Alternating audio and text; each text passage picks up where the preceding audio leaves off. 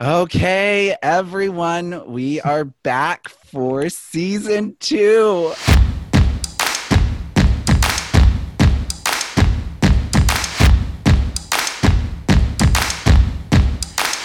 What do you guys feel it looks like to thrive as an LGBT Christian? An intentional practice of laying down expectations that I had for myself. My heart.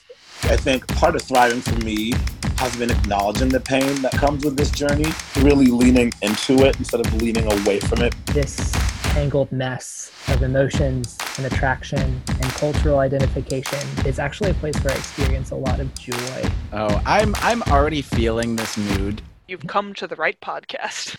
I'm married to a man. Congrats. Yeah. Yeah, we love that. Let's be clear, congrats. It's like a Victorian novel. I know, I'm not that old.